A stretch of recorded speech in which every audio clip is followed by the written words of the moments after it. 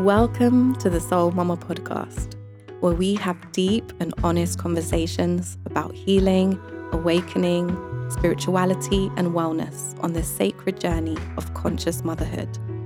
We ask how we can walk this path in a way that nourishes, elevates, and heals us and our children. We deserve space and time to slow down and tune in to our hearts, to heal ourselves, and to honor our highest callings.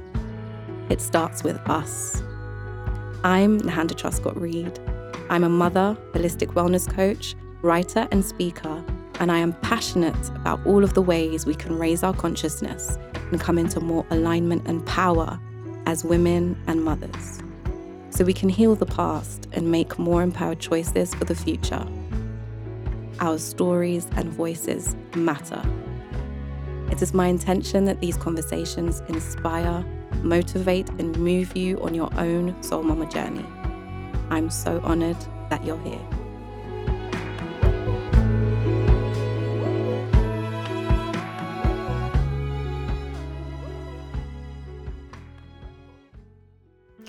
Welcome to season 2. Oh my gosh, we are here.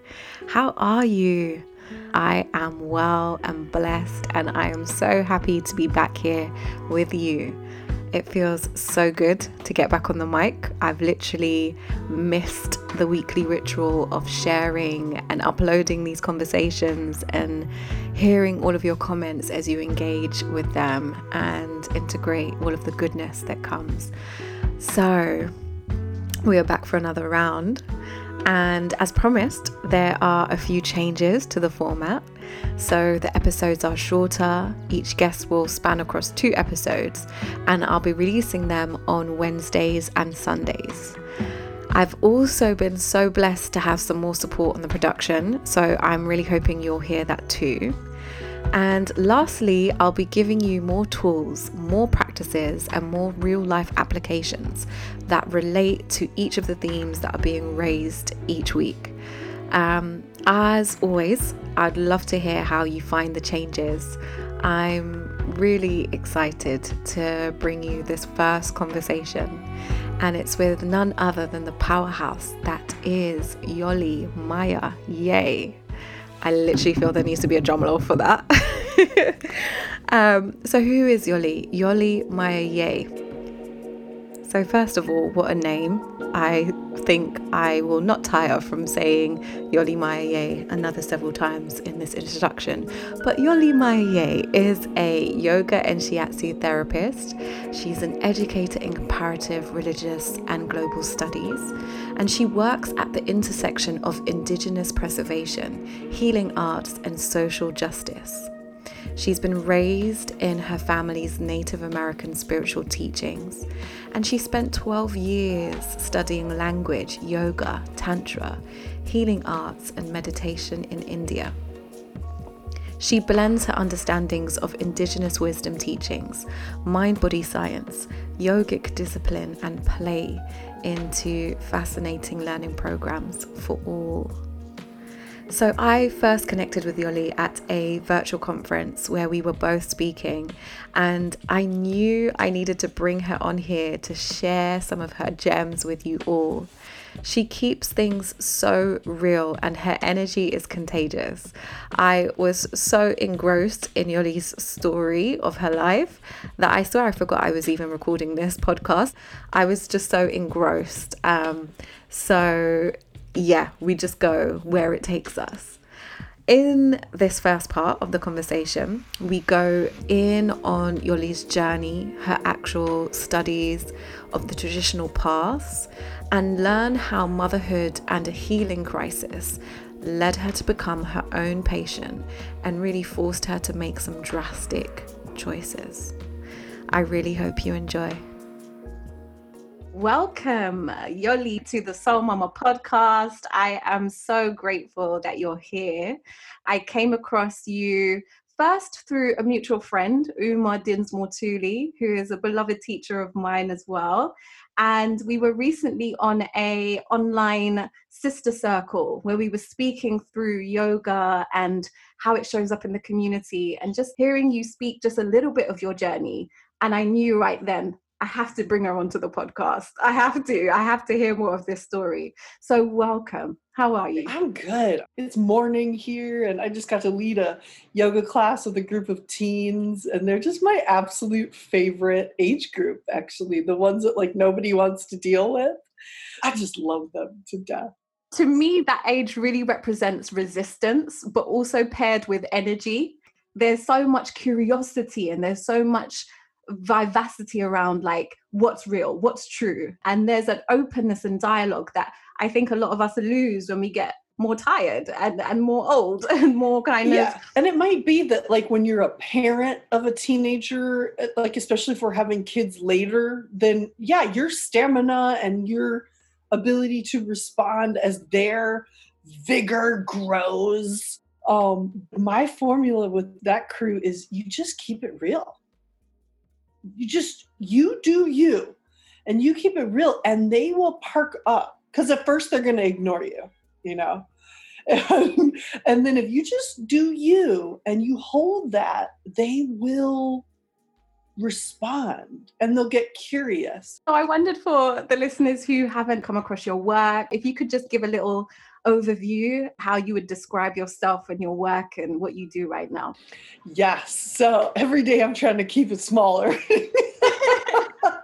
My work right now really has evolved to I'm holding this intersection of Indigenous way, healing arts, and social justice. And I'm into my third decade now. I started my path of learning and stewardship, apprenticeship in healing arts and in my family's Native tradition very early, formally at age 13.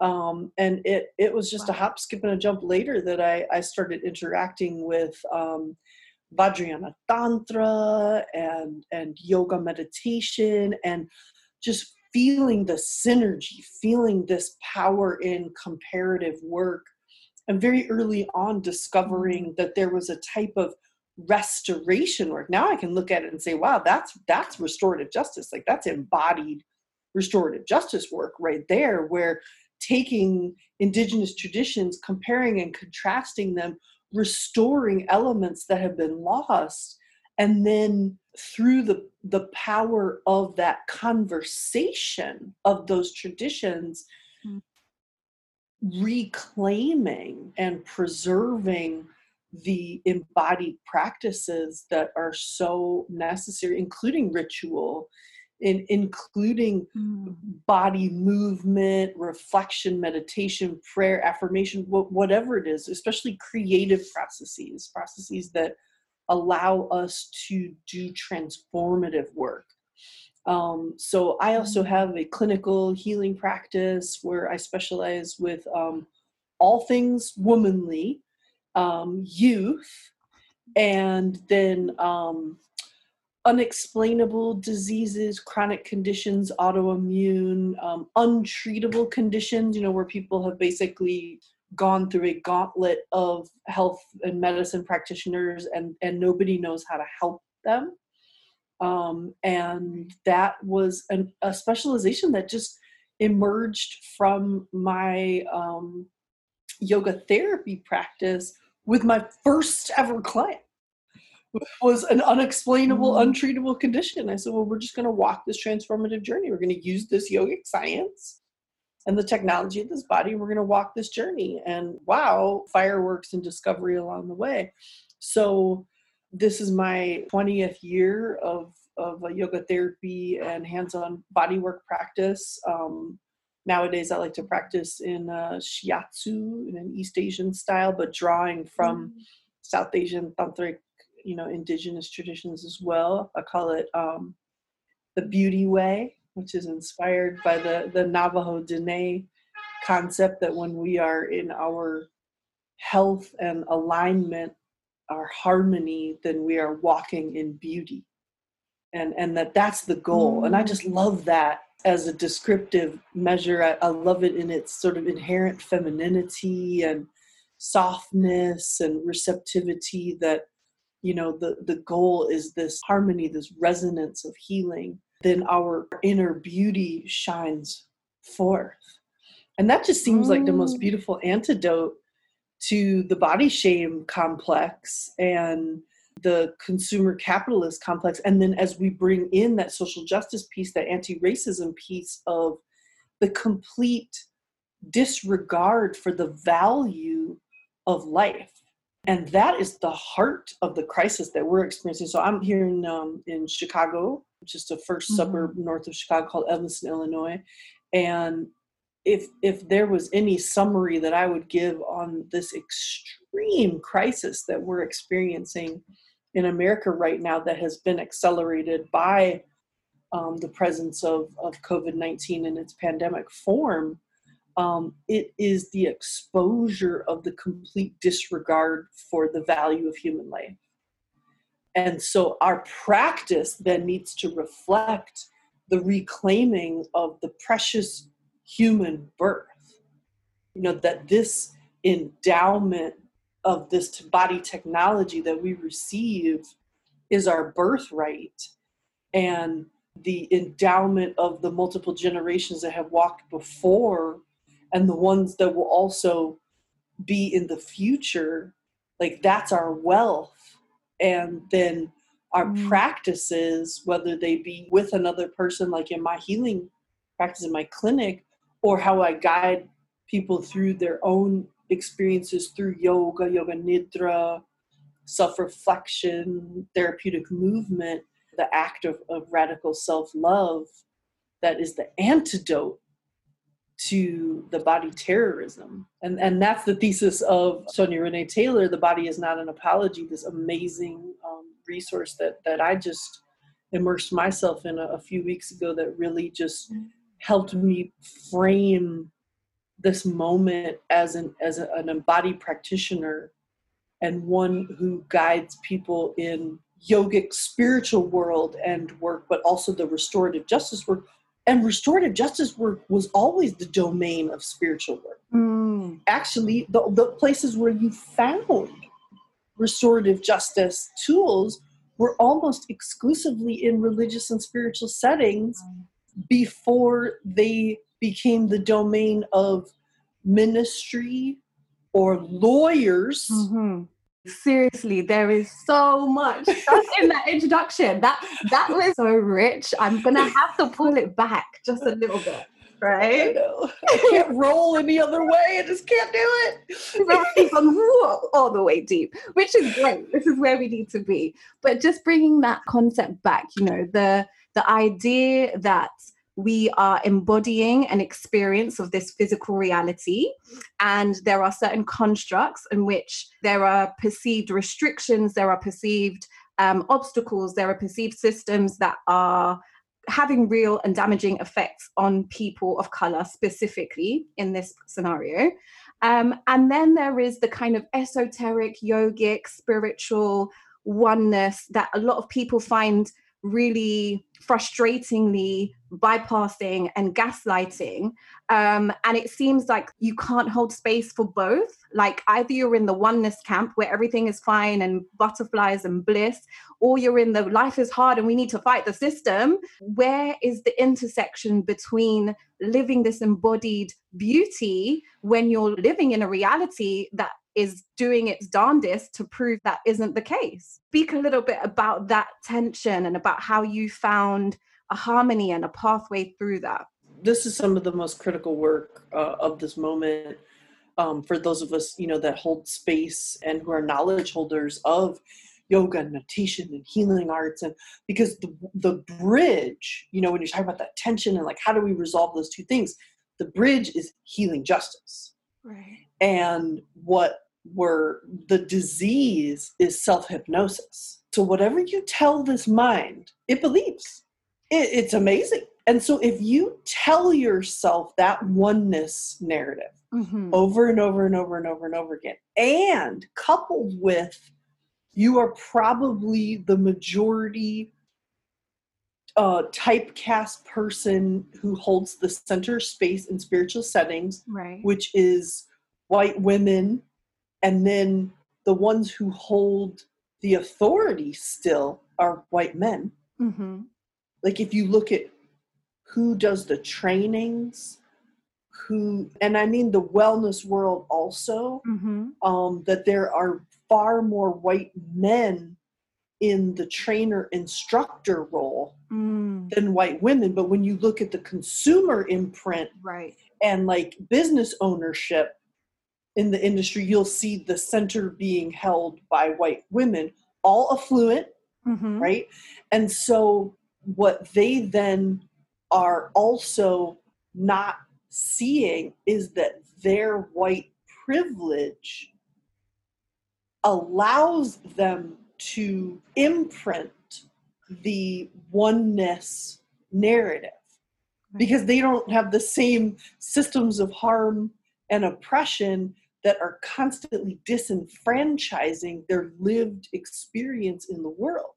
So they don't walk down the street and get called out by the police in the same way. They don't get followed around in a store. They don't get disadvantaged in a hiring process or a housing buying or renting process or a car buying process. Like it's every system everywhere. And so they have an advantaging because of white privilege to assume the oneness paradigm. Yoga is tens of thousands of years old, and yoga is also a global technology. It's a global software. It did not only evolve in South Asia. Represent on the South Asian yogic lineage and its diaspora, and our South Asian family that is reclaiming their roots of yoga through their decolonization practice, I am 100% in support of. But the thesis that I present of a decolonized yoga is global indigenous based, that cultures all around the world came up with these technologies at similar times, and it's actually not exclusive to the South Asian continent. Got you. It's a side note, but it's a back note. Just like you said, we both need to be a support, but we also need to call out that even there's an exclusivity even within reclaiming yoga as only a South Asian origin practice. But you got to know what you're talking about. You have to own it, embody it, live it to say that. So I'm only speaking from my lived experience, which is why I feel confident in what I'm saying. I'm also not solely speaking from an academic perspective. I can, because I'm also an academic scholar, but knowing that in itself is also colonized. So this is my question then. That describes the narrative and the experience of the white woman in that space, who holds the center, who permeates this level of oneness and kind of blind unity, and has the privilege to not necessarily have to embody that because they've never not been in a place of being centered, right?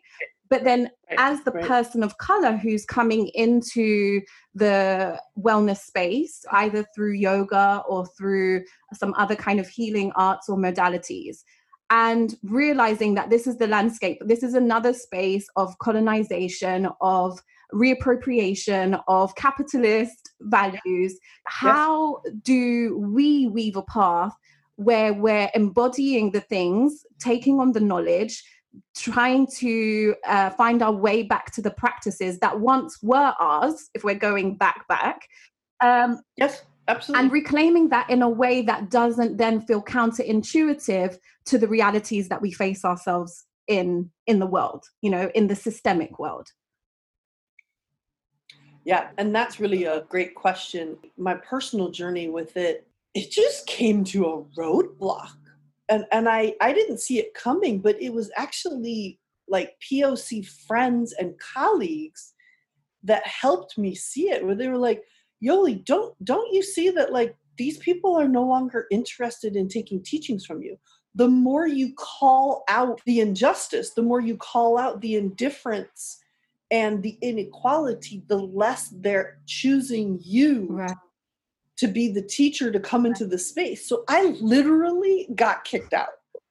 So my experience was I was welcome because I was exotified and I drank from the fountain's origin. I lived in India for 12 years. I practiced in like an extremely authentic way and all the traditions and all the boxes checked, and something really quite sort of fringe and attractive to people, this tantric world, this yogic world, this world of yoginis and goddesses and masters of meditation and miracle. I got to tell you, I didn't set out to do that. I wanted to read books and translate books because books were safe. But all those yogis and sadhus and mads, I had to laugh when I ended up in the world. I was like, oh my God, this is so silly. But it was home. It was a bunch of scoundrels and pirates. I was like, yeah, okay, I'm a pirate. It's true. Right? And so when I came back to the West, I just kept it niche because I was very much avoiding the mainstream. And then I found myself in the last few years in the mainstream because that white body complex wanted my knowledge and wanted to appropriate it for their gain and their centering and their continued empowerment. And then I started having one negative experience after another, and those negative experiences grew and they increased and they became more and more harmful. And then it was actually traveling and collaborating with Uma on her North American tours. She would never admit this herself, but her sort of celebrity brought us into these, million and billion dollar spaces where it was just like rotten, just everywhere. But these are like the big names and the big people and then the big settings and, what everyone aspires towards. And they couldn't kick me out fast enough, and in really mean and rude ways, like just blatant racist acts. I had to come to the understanding that I needed to really embody that activism, that healing justice and restorative justice activism, and take the knowledge that I was hoarding. I had to call myself in. Like this call out culture that's so damaging, but no, it's actually call out, call in. I made a series of public posts. They're all on my website. You can see them now. And my mom told me they were manifestos. I was like, that makes me even cooler, Thank you, Mom. And so I wrote these manifestos and I publicly called myself in to that I was knowledge hoarding. I'm sitting on the indigenous knowledge. I'm sitting on our people's knowledge. And I'm trying to give it to these white folks. They don't even want it. They want the stuff in their likeness so that they can keep their facades going, and they just want to stay in their fake bliss. They don't want the real stuff. They don't want the transformative stuff. And so I had to then say, okay, first things first, I'm going to come up off this vault of knowledge. But who I'm going to center in that work is going to be Black, brown, indigenous people of color, people of the margins, people who've been silenced. And I'm going to challenge myself to step in to the work and get comfortable in spaces that are not a part of my identity. I'm not queer, but I want to make sure that I am an embodied ally in the advocacy of LGBTQIA plus spaces.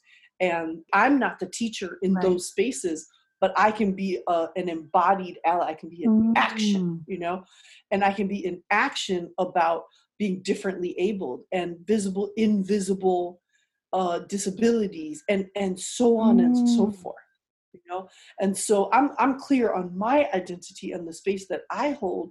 And I'm also clear I don't need to hold every space. I needed to apply myself with this knowledge that I was hoarding and start sharing it in a way that got these tools into the hands of the people who are doing the transformative work. Healing justice is the what. Healing justice is what we want to do and what we want to engage, and that's our platform. Restorative justice is the how, and that led to what I did with my master's degree in comparative religious ethics and global studies. And I created co-creation with other scholars of a methodology of Indigenous comparative work that centers Indigenous voice and Indigenous research methodologies, aka oral to tradition. then bring that into an academic space and to validate. And then you get that sense of, do I even want to? Like, why am I trying to label it or quantify it? Who's being centered? Where is the gaze? Who is the audience? And these questions have been so present for me on this journey, you know, both of my own healing journey and coming into motherhood, and really getting conscious to the responsibility that I had to forge a different path for my next generation, for my next lineage. And that there was a gap in knowledge, you know, a gap of knowing that there were things that were passed down, but somewhere along the line that has been missing. And so where do I go to find that information? Do I go to the white women who are selling me through a course this information? Or do I connect with the books and the people and the teachers that are coming from a more remembered place, you know, that might not have the degrees or the letters behind their name or the biggest Instagram celebrity followings, but they're speaking a truth in a way that I understand and it resonates with me. And that's been able to set the path for me to then speak my truth. Like, what have I embodied and learned and mastered in my own short space in this realm, you know?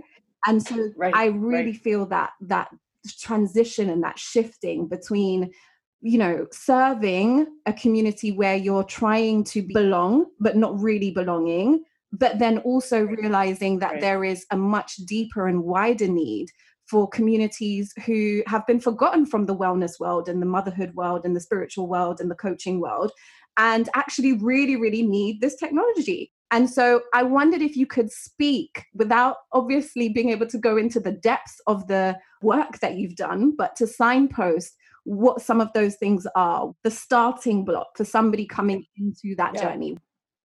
So you kind of gave us a like a dichotomy there of like, well, you can go to the white women who have essentially appropriated these teachings, slapped ginormous price tags onto these trainings that they're not even professional certifications. Like, I don't know how you're supposed to even like actually use these to do anything with. So, I mean, it's a racket, like, call it what it is. And then you gave us this other, you know, space. And I would say I kind of fall into that space because I haven't like published a book yet or, you know, have any sort of things. It's just really, I'm just doing this kind of down home grassroots work within my community and developing the experiential Indigenous teaching methodology, you know, developing the transformative work and just running one educational experiment after the other. I also do the community organizing work again at the grassroots level where we can affect policy and institution level change. And my place is one of the incredible hotbeds in America for disenfranchisement of people of color historically and to today. So I was like, yes, obviously it's option B. So I want to throw out the third option, which is you, your body, and the library of wisdom that is housed within your body technology in all these infinite softwares. Some of them are dormant, some of them are running, you know, they're latent, and then some of them are more like fully functioning software that you're drawing from on a daily operating basis. And then is the immense library of knowledge that's housed in your DNA. So like learning how to tap into the cellular resonance. And then remember, that's past and future.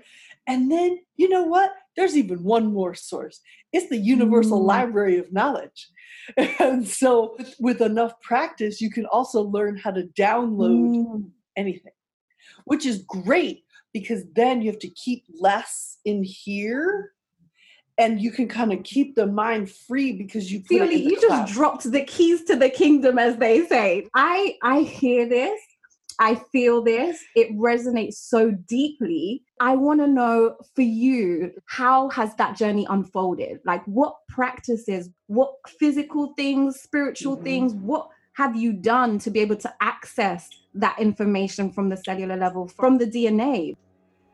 So I've done all the like traditional practices. I walked in the traditional footsteps in our Seneca Wolf clan tradition, and then I initiated into Nath Yoga Sampradaya, Buddhist Nath Yoga Sampradaya, which and both of those lineages were the last of the lineages. So as a bridge person, I walked the traditional path of the past, which was the Gurukul system and the Guru practices and the empowerments and the this and that. And I gotta tell you, that's game over. That game is done now. And we're already on to the new game, which was what I described before, which is it's within you, it's the self-guru, it's the self-led game. And so the practices that I did before were so that I learned the universal syllabus and structure of spiritual practice. Because see, where most people get caught up is in specific lineage pigeonholes. And so what I learned is the universal system. It encompassed all the systems that came before it. Now, I don't practice under any lineage banners, and I don't teach any lineage teachings. I don't guide people in the way that I practiced, again, because that system is now officially obsolete. That's why we're seeing the pillars fall amidst scandal, one lineage after another. But I can honestly tell you, both of my lineages ended up. They're no more. I could claim myself as a lineage holder, but there's no because we're in a new paradigm anymore. We're in a whole new paradigm. And so like we should really be focusing on is what the new paradigm is. Right? And so the new paradigm is that trifecta of healing justice, restorative justice, transformative justice. It's not stuck in semantics and academics and theories, which are all dominated by the Eurocentric learning model, which instantly makes them colonialist and problematic, right? But instead what we're doing is like we're reaching back through the act of dreaming. So that is where we're going to leave part 1 of this juicy conversation with Yoli Maya Yeh. Tune in to the next episode, dropping on Sunday, for part 2 of this conversation. Thank you so much for listening. Head over to www.soulmamajourney.com for more resources, including the Soul Mama blog, the show notes to each episode with links and references to everything mentioned, and for more ways to work with me one-to-one.